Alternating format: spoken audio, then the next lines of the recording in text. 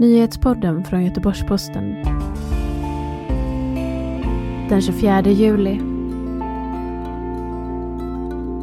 När Disney tillkännagav att Halle Bailey castats som Ariel i den nya Disney-filmen trendade hashtaggen #NotMyAriel snabbt på Twitter eftersom Halle Bailey är svart. Varför är det här så infekterat och är det ens historiskt korrekt att kräva en vit Ariel? Det ska vi fördjupa oss i strax, men först 3 av dagens viktigaste nyheter. Åklagaren och målsägarbiträdet överklagar domen mot en man som hämtade en 13-årig flicka från Tyskland till Sverige utan hennes föräldrars vetskap och hade sex med henne. Mannen som är i 30-årsåldern dömdes av Göteborgs tingsrätt till 2,5 års fängelse för egenmäktighet med barn och våldtäkt mot barn. Men åklagaren och målsägarbiträdet vill se ett skärpt straff. Mannen har tidigare dömts till 3,5 års fängelse för att han höll en 9-årig flicka fånge 2012.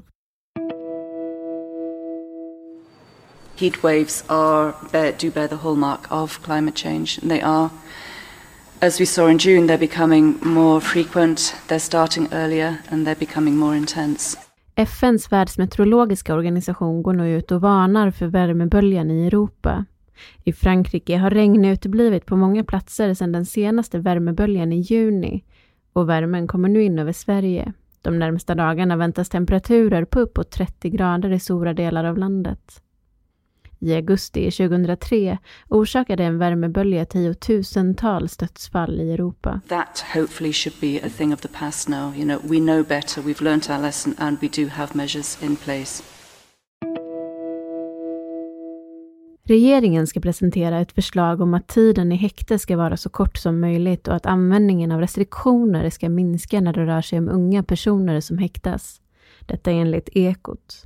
Under flera år har kritik riktats mot Sverige för långa häktningstider och för hårda restriktioner som innebär att många häktade isoleras.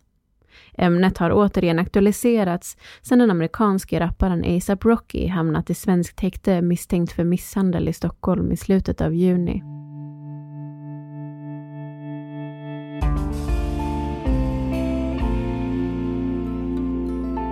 Representation inom filmindustrin har länge varit ett infekterat diskussionsämne och när nyheten kom att det blir den svarta sångerskan Halle Bailey som ska spela Ariel i Disneys live-action-version lät reaktionerna inte vänta på sig.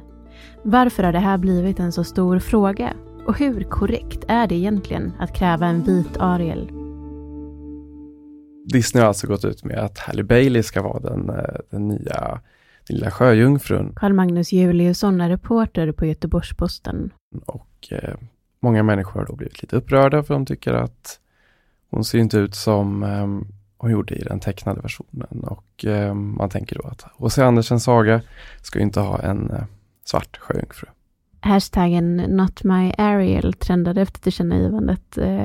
Upprörda twittrare som poängterar att de inte är rasister men att de inte vill ha en svart Ariel och att Disney förstör favoritfilmen från deras barndom. Varför väcker det här så starka känslor?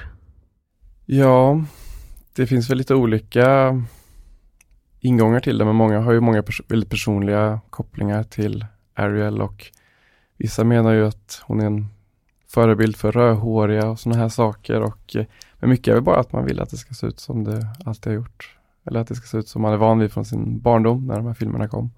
Du skrev en text i GP om hur sjöjungfrur har avbildats historiskt. Hur har det sett ut? Ja, alltså sjöjungfrur finns ju i många typer av mytologier, alltså Mesopotamien och Kina och egentligen från hela världen. Men den som ligger mest närmast är ju såklart den i Grekland.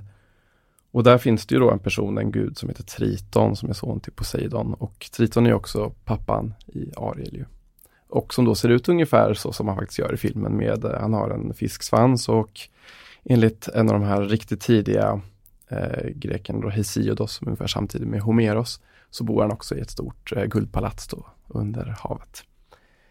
Men det finns ju också mycket andra figurer också då som det sägs då att han har liksom gett namn då kanske åt de här figurerna då. Så att man kan säga tritoner men också att de kan buntas ihop med det så kallas nereider som är en form av vattennymfer då som ofta hjälper sjömän och i nöd och sådana här saker. Det klassiska sjöjungfru-teman att de tar hand om sjömän som åkt vilse eller gått på grund och sådana här saker.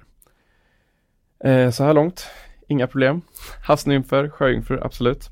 Men problemet är då hur man ska se på avbildandet av sjöjungfrur i antiken. Alltså måleri från antiken är inte bevarat, eftersom att det är en väldigt skör konstform.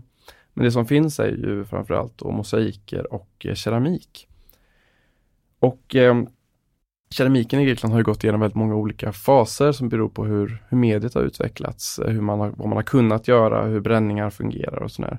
Och liksom den tidigaste figurativa keramiken är den som kallas svartfigurig eller black figure pottery, som då man brukar räkna ungefär 600- och 500-talet före Kristus. Och där är ju alla figurer egentligen svarta mot en röd bakgrund. Och där finns det fler exempel på just Nereider och det finns på Triton och även massa andra gudar. Och sen, men efter några hundra år då, ungefär på 500-talet, så byttes ju den här ut då mot egentligen det omvända då, att de är lite röda, det kallas red figure pottery, att de är röda mot en svart bakgrund, och där finns det också flera exempel på hur de här ser ut. Och inom mosaiken så finns det exempel som både är vita men också röda men också, eller bruna. Men så inom den grekiska konsten från ungefär den här tiden då myterna om sjöjungfru faktiskt levde på ett annat sätt, så hade de lite olika hudfärger. Ja, precis, det var så man avbildade människor. Alla människor liksom var ju då svarta, åtminstone på keramiken från den tiden, och sen gick de över till att bli röda, och inom musiken så har de lite olika. Så det fanns liksom, det är ganska komplicerat hur man ser på hur det här med etnicitet i antiken, det är ett väldigt komplicerat ämne. För det var inte riktigt en så stor grej som det är idag. Och i antiken så såg man inte det som en väldigt, karaktäriserande egenskap, utan man pratade mer om medborgarskap och språk. Antika Grekland var ju inte liksom ett rike riktigt på det sättet som vi tänker, utan det bestod av stadsstater som var självständiga och ofta låg i krig med varandra och hade lite olika profiler. Och det finns stadsstater då som var ganska måna om sin identitet, typ som Aten och Sparta och sådär. Men generellt sett så handlar det mer om språk och mer om kultur, och det är väldigt svårt idag också när vi pratar om just, man tänker på en antik grek så tänker man snubbe med vitt skägg och en vit filosof med vitt skägg. Men många av dem är ju inte från Grekland, utan många av de tidiga grekiska filosoferna levde ju i mindre Asien, i Turkiet eller i södra Italien, och sen under Alexander den store så hade de ju i norra Afrika, och de hade ju hela vägen bort till Indien då. Så det är en väldigt, att säga att det skulle vara så homogen är ju det är ett väldigt problematiskt område att prata just om det, som att de inte såg det på det sättet. Finns det andra exempel på när reaktionerna sett ut så här, och där det helt enkelt handlat om okunskap inom historia? Ett exempel var ju det här med Britannia då, som ju handlade om när romarna var uppe i England och slogs, och då hade ju de svarta soldater med. Och det var många då som blev upprörda och sa att det fanns ju inga svarta soldater i romerska armén. Men det gjorde det ju uppenbarligen, och det finns mycket forskning som visar det, att det finns både gravar och det finns även skriftliga hänvisningar om syrier till exempel, som finns begravda i England under romartiden, som var del av deras som var handelsresande eller soldater, och det finns en skriftlig referens då till en person på Hadrianus mur då i norra England där, som då kallas etiopier, och etiopier är det ord som romar använde för människor med svart hudfärg. Att det var det ordet de sa liksom, om det. Alla var etiopier då på något vis liksom. Så det finns jättemycket exempel på det. Men varför har den här diskussionen blivit så infekterad? Ja, jag tror ändå att det har lite med att vi kanske inte har så bra koll överlag på antik historia, och att den har blivit väldigt hijackad av ofta politiska rörelser, och den har varit en viktig del av olika inriktningar så att säga. Men en av de viktiga tror jag är också att vi faktiskt inte, det är så komplicerat att vi inte har någon aning egentligen. Alltså när den stora idén om just att föreställningen om en vit antik tid, vit Rom eller vitt antikt Grekland, kommer ju från statyerna som är i marmor och som ju började grävas fram framförallt under renässansen 1400-, 1500-, 1600-tal. Och de var ju vita, men under antiken var ju de målade. Och vi vet ju inte vilka färger de var målade i. Vilket har då gett en väldigt idealiserad bild som fortfarande tenderar att leva kvar. Och det finns så mycket intressanta frågetecken i den här världen. Alltså, som ett exempel är ju kejsaren Septimius Severus. Han är född i Libyen, det vet vi.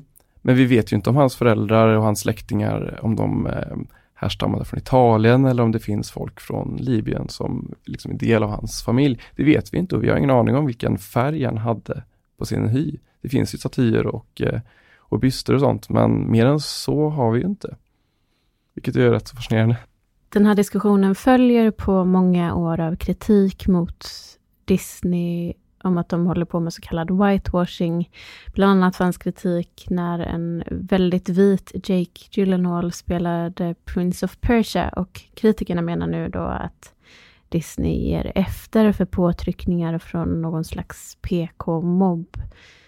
Även om den ursprungliga sjöjungfrun i myterna kanske inte var vit, så finns det de som menar att den tecknade Disney-filmen från 1989 ju baseras på H.C. Andersens saga och att han rimligtvis föreställde sig en vit sjöjungfru.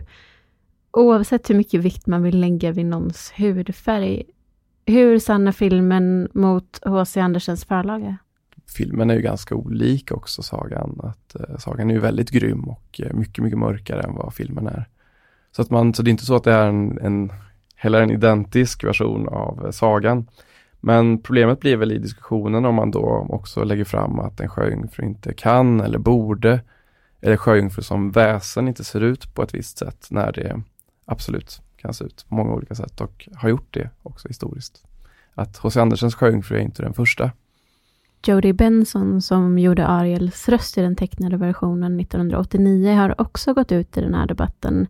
I en film som spridits från Instagramkontot Part of My Disney World betonar hon att utseendet inte spelar någon roll utan att allt handlar om energin hos skådespelaren. No matter our race, our nation, our color of skin, our dialect, whether I'm tall or thin, whether I'm overweight or underweight, or my hair is whatever color, we really need to tell the story. And that's what we want to do. We want to make a connection to the audience.